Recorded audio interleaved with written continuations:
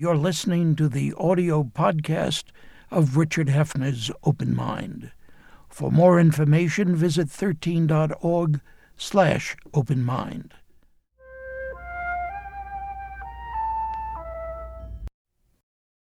I'm Richard Hefner, your host on The Open Mind.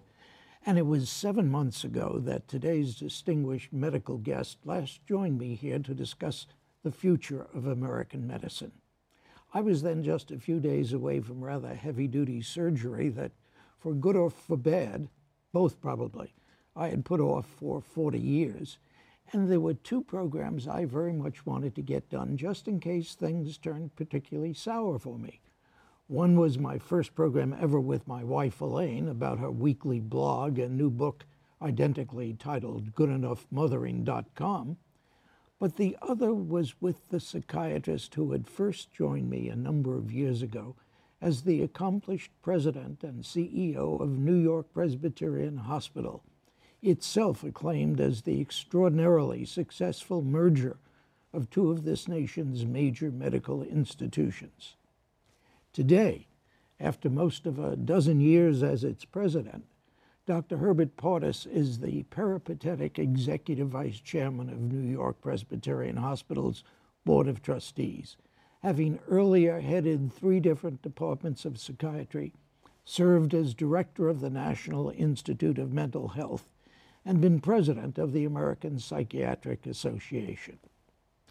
Well, last time I asked Dr. Pardes to take a good look at his profession, at contemporary American medicine, and to share with us its promises and challenges. I'd like him to continue doing so today, perhaps beginning with the crucial matter of health care costs. I know that's a tough one, Herb. No, it's a very appropriate one because it's one of the compelling issues that we have to deal with in the country. And I think there's some good news here, which has emerged from some of the government offices in Washington, and by that I mean that they are showing the data which indicates that there's a flattening of the healthcare curve occurring in the last several years. How do you account for that? Well, that's a good question, and people try to struggle with, well, what are the answers? And I think, as most issues, it's probably multi-determined. So one thing that's true is that there was a recession, and at first people felt, well, maybe people were being more conservative about spending money on health care. Second, I would say there are a lot of people in the country, a lot of constituents, who are working hard to bring down some of those costs. Some people say that a certain amount of shifting that's going on from employers to workers in terms of how much of the cost they pick up may have something to do with it. But it's multi-determined. The first response of the financial people, which was, this is the recession, I think is being modified even in their minds as they speak about it, that there's something else going on. Well, I can illustrate that in major places like ours and others, there are big things happening to take out cost. And I think the cumulative effect of that is contributory. What are those big things happening? Well, because one hears publicly, John Doe or John Q. Citizen hears about rising costs. Well, you've got a kind of very mixed picture. As I said, there's a flattening of the curve. Let me give you an example of the type of thing. I'll mention it in regard to New York Presbyterian, but other places are doing it as well. We took responsibility to cover the health care of several hundred thousand of some of the poorest people in the country, right adjacent to Presbyterian Hospital, about 300,000. We provided primary care physicians. We created electronic hookups so a physician would know their patients coming out of the hospital. We brought on board a number of navigators. Since our population is heavily Hispanic, we wanted people who could talk the language, help people navigate the often confusing kind of highway when you go to get health care, and even educate them somewhat about health. We did that for the next couple of years. But one thing, there's something called a medical home that's been created, which is designed to address the social, economic, and other related issues to healthcare. So if a person's having a healthcare problem, and they're also having a problem, whether it's with job, with family, with anything, they can go and have additional help from that. Monitoring the data over the course of the year, we reduced the emergency room visits by 5%, 9%, excuse me. We reduced the hospitalizations by 5%. Those are healthcare services which didn't need to be done because the other care was taking care of it. I will tell you that we have data in the second year, and I can't comment on it because it's part of a publication that's going on, but things continue to improve. We're not the only ones who've done this. Massachusetts General has done this, University of Pennsylvania, Johns Hopkins. There are many, many around the country, and those things add up. In addition, whether it's the pharmaceutical companies, whether it's the payers, everybody is feeling they have to squeeze some. Some of that's government. I think, to his credit, the governor in New York did a good job in terms of putting a cap on the Medicaid budget and worked collaboratively with the providers and brought the cost down substantially. So the whole story isn't beautiful, but there are parts which are. But you're saying, I gather, and that's a beautiful point, if I understand correctly, that service is not going down. Costs are not leveling because people are being less well served. Well, that's exactly the kind of combined focus that people should undertake, which is to say, bring costs down, but not at the expense of the clinical care of the patients. And we feel very strongly about that. So wherever we've taken out costs, and there's another part to this story, which is New York Presbyterian simply taking out costs, we've done it but protected the clinical care aspect of our hospital. Are there figures on that? Yeah, we can show you where we have taken out costs. I'll be very specific. At the time that Baucus, who was the head of the Senate Finance, Senator Baucus, was negotiating the ACA, the Affordable Care Act, Obamacare, he approached many of the constituents and came to the hospitals. And we were asked to reduce our costs. And what we did is we agreed as a group to save $155 billion over the next 10 years. To New York Presbyterian, that represented a $1 billion reduction in costs, and we're doing it. Now, you could say, well, where are you doing it? Well, we're asking all kinds of questions.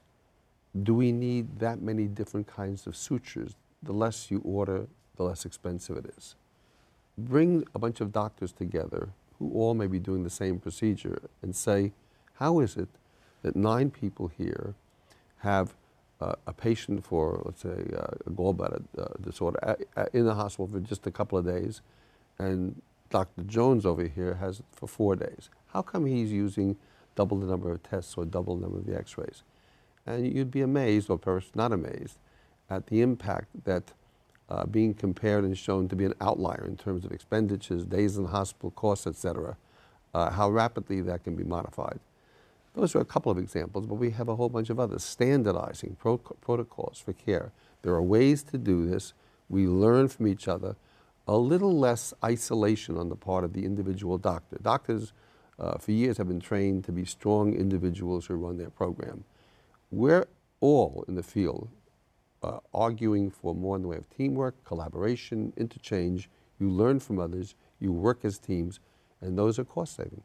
If I was sitting here across the table from an individual practitioner, would I see tears as those words? Yeah, you would see for some. You would see some practitioners who feel there's too much bureaucracy, there's too much administration, there's too much paperwork. The electronic record is extremely formidable and challenging, and there's a reasonable amount of truth to that. However, at the end of the day, the information technology or electronic records are going to be enormously helpful. I believe they'll save money, they'll make quality better. If you're in a New Yorker who happens to be in San Francisco and you all of a sudden have a health event which makes you unconscious or puts you in great trouble, we can access your health information, and rather than do a bunch of redundant tests, know immediately what the problem is, and therefore act better in your behalf, incidentally, all under your control, assuming you're conscious to make it or whoever is your next of kin can speak for you. Dr. Portis, what does that really mean, under my control? I don't know anything. I'm a civilian. What it means is that you are the person who endorses the right of a second doctor or other people to look at your records. It's under your control. So you may know that there was something called a HIPAA rule that was created a few years ago, which was designed to protect privacy. And what that says is that if you're in the hospital and if I get a call from somebody, could you tell me how Richard is doing? I can't respond. I can ask you if you'd like me to respond, but I can't respond as a doctor. It's under your control. Same thing with any and all of your information. And what you're seeing, we're in the middle of a process by which that ability to communicate and to communicate between institutions and providers is growing stronger and stronger. New York happens to be particularly successful in this regard. There's a very good Information Technology Commission. I commend the leadership in New York State who put money in, and also the federal government who put money in. And you see that happening more and more rapidly. We will have ultimately an interconnected information technology system. It means data is available more rapidly. It means you can search large amounts of data to figure out relationships between a disease and certain causes, and it serves to the benefit of the patient because he or she can have the information available immediately. If you ask me, what was I vaccinated for some years ago, I would say, first let me figure out if I can tell you where I had lunch yesterday. Most people are like that. There's a repository available under your control. You know, that's what disturbs me about the whole thing. If you were to ask me what happened 10 minutes ago, I wouldn't know. And if you were to ask me what happened medically, I'd say, ask my doctor. Do you think that we patients are really very much involved in the maintenance of privacy? I'm not saying it's not important. I'm not saying it's not important for jobs, for insurance, for many, many things. But it seems to me it's a little bit of a red herring. Well, it's variable. First of all, people are different, and you'd be impressed by the degree of specifics that some patients want. Others do not want. They're very happy to put their welfare in the hands of their physicians and assume they'll take care of it. But I'm not saying that what we're looking for is for you to know all the exhaustive details of your medical story. I'm just saying the information is there. If a doctor wanted to know what happened, why did you have all this, you can say, you may not know, but you say, here's my record, you look at it. But it's you saying he can do it, and that's an advantage. What about the downside on the privacy issue? Do you think that is very meaningful, or do you think we are of necessity, given modern medicine and its needs, losing our control, losing our privacy in terms of the big issues? Well, first of all, I think a certain degree of privacy is quite appropriate, and that the given patient should decide whether they want information revealed or not revealed. Some of the information they may feel puts them in a problematic light for a variety of reasons. You have a major business figure who runs a major corporation, comes into the hospital because they've got some transient memory loss. They may not want that kind of spoken about loosely because it may threaten their credibility in terms of running their company. You may have another one who had a sexually generated disease, or maybe the person had AIDS, or maybe there may be any number of things. So a certain amount of privacy is right, and it should be under the control of the patient. Now, when you say, well, are we losing our privacy? I think there's an attempt to prevent that, to provide this control. And on the other hand, the more rapid communication is, I think, helpful to the patient. But I couldn't guarantee that there aren't instances in which the privacy is less than perfect. Tell me what you think is going to happen with what we've been calling Obamacare. Well, obviously, you've got one of the most controversial issues in the country here. And I think there are some good things and there's some worrisome things. So let me just walk through a few of them. I think the idea that one will enable people who have pre-existing conditions to get health coverage is, to me, a very valuable step forward. The second thing is that to cover more people is also very valuable. To be in this country, much less any other country, and not be covered for health care, I think is a travesty. We should be trying to find ways to cover as many people as possible, perfectly the entire country. The additional advantage, incidentally, in that is that the covered person often does better and costs less because they are willing to go when they have to go for care and not come when it's too late or so late that it becomes more expensive. The extension for young people of coverage under their family to age 26, I also think was a benefit. So there are a lot of good things in this, and the attempt really is to try to get the whole country under an insurance scheme. Now, concerns. The exchanges, there obviously is some unevenness and division across the country. There are a number of people who are doing it. But while I applaud the opportunity to try to give people insurance coverage at a reasonable cost, I also would want to make sure that insurance coverage is good coverage, that it covers the benefits reasonably well. I don't think we should do it on the cheap.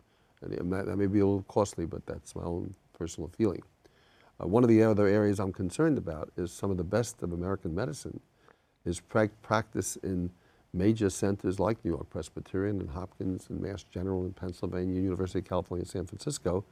And we've got to be careful that those are appreciated for the enormous assets they are and that they're not reduced too far down in terms of assets. Otherwise, they can't do the many things they do that are valuable. What do you mean? Well, reduced too far down? Well, if we said we're taking out a billion out of the New York Presbyterian Hospital. Now, there have been further suggestions for additional cuts coming from Washington. Let me give you an example which I find particularly provocative. The shortage of doctors in this country is projected to be about 125,000 by 2025. That's a lot of doctors. Why is that true? Because every day 10,000 new people go onto Medicare, as an example. So there's much more care going to be needed, and you want to have the doctors to do it. There is a two-step in becoming a doctor. You go to medical school, and the medical schools, in response to this concern, have stepped up the number of people they're bringing into medical school. But you have the second part. You are a resident, you're a house staff person who gets the special training, whether it's in pediatrics or internal medicine or surgery.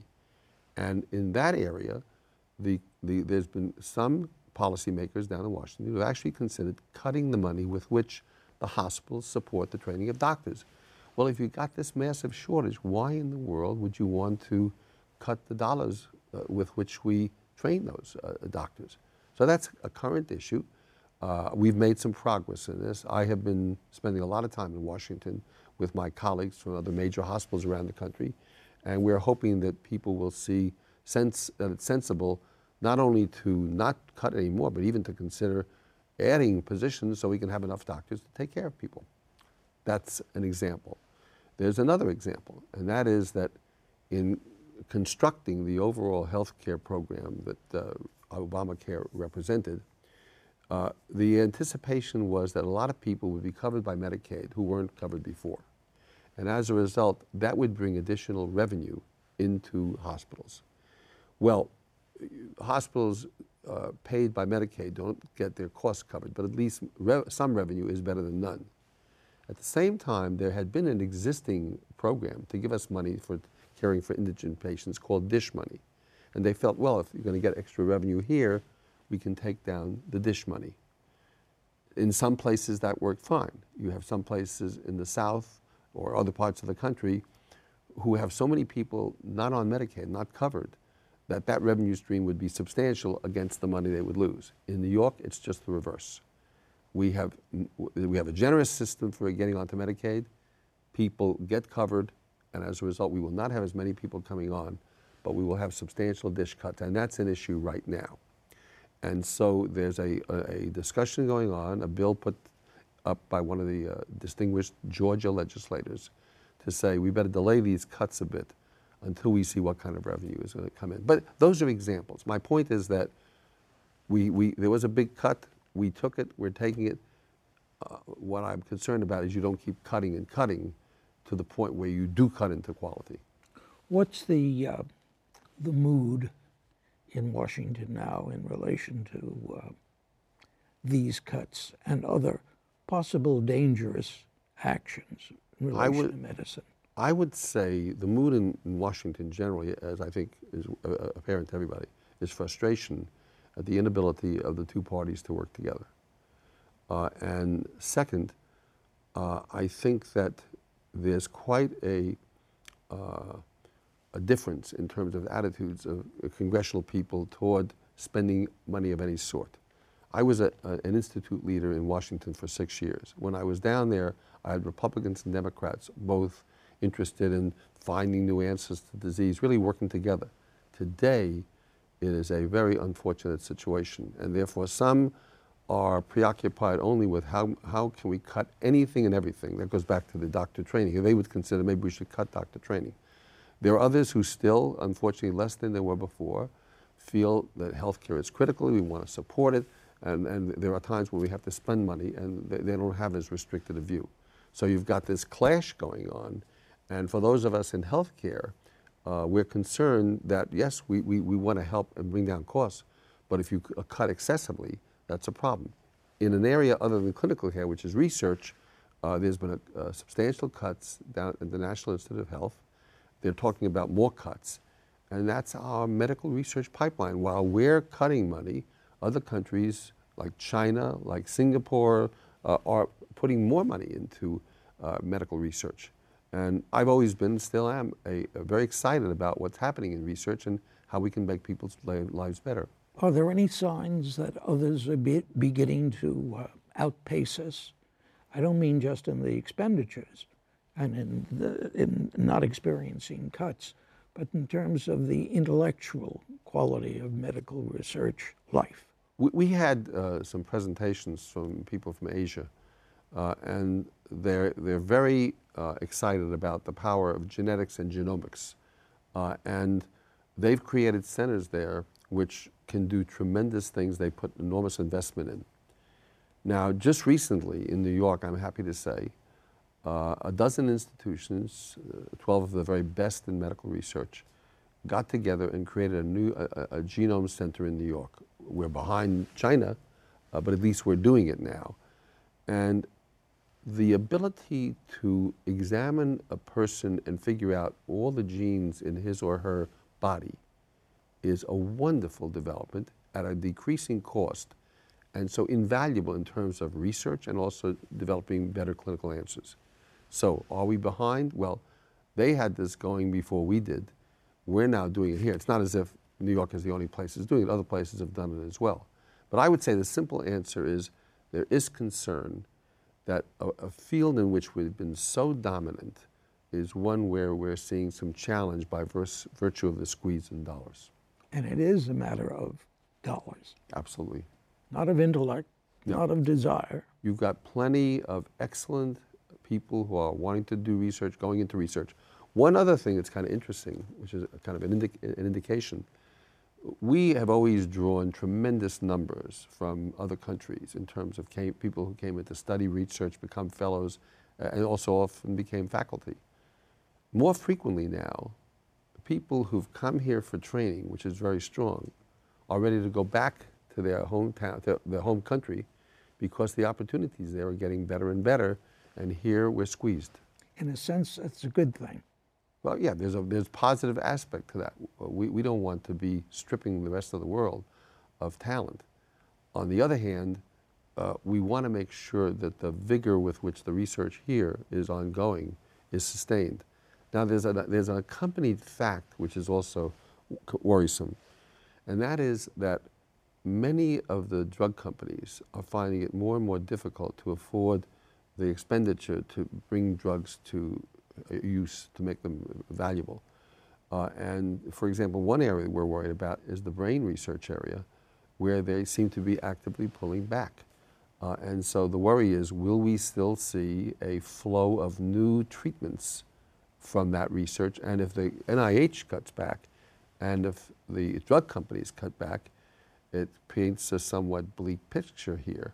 And to the young person going into research or excited about it, they say, well, how am I going to be supported? And that's a concern. Dr. Portis, I hate to end on that negative note, but you're such a positive person. I'm sure you have it all planned that we're going to work our way out of this. I agree. We will not let these factors take us down. We will do everything we can to sustain the record of research and clinical care in this country. Dr. Herbert Portis, I thank you for joining me today and making me feel better on that positive note. You're going to come back, I'm sure. Absolutely. Thanks. And thanks too to you in the audience. I hope you join us again next time. Meanwhile, as another old friend used to say, good night and good luck. And do visit the Open Mind website at 13.org/openmind to reprise this program online right now, or to draw upon our archive of 1,500 or so other Open Mind and related programs. That's 13.org/openmind.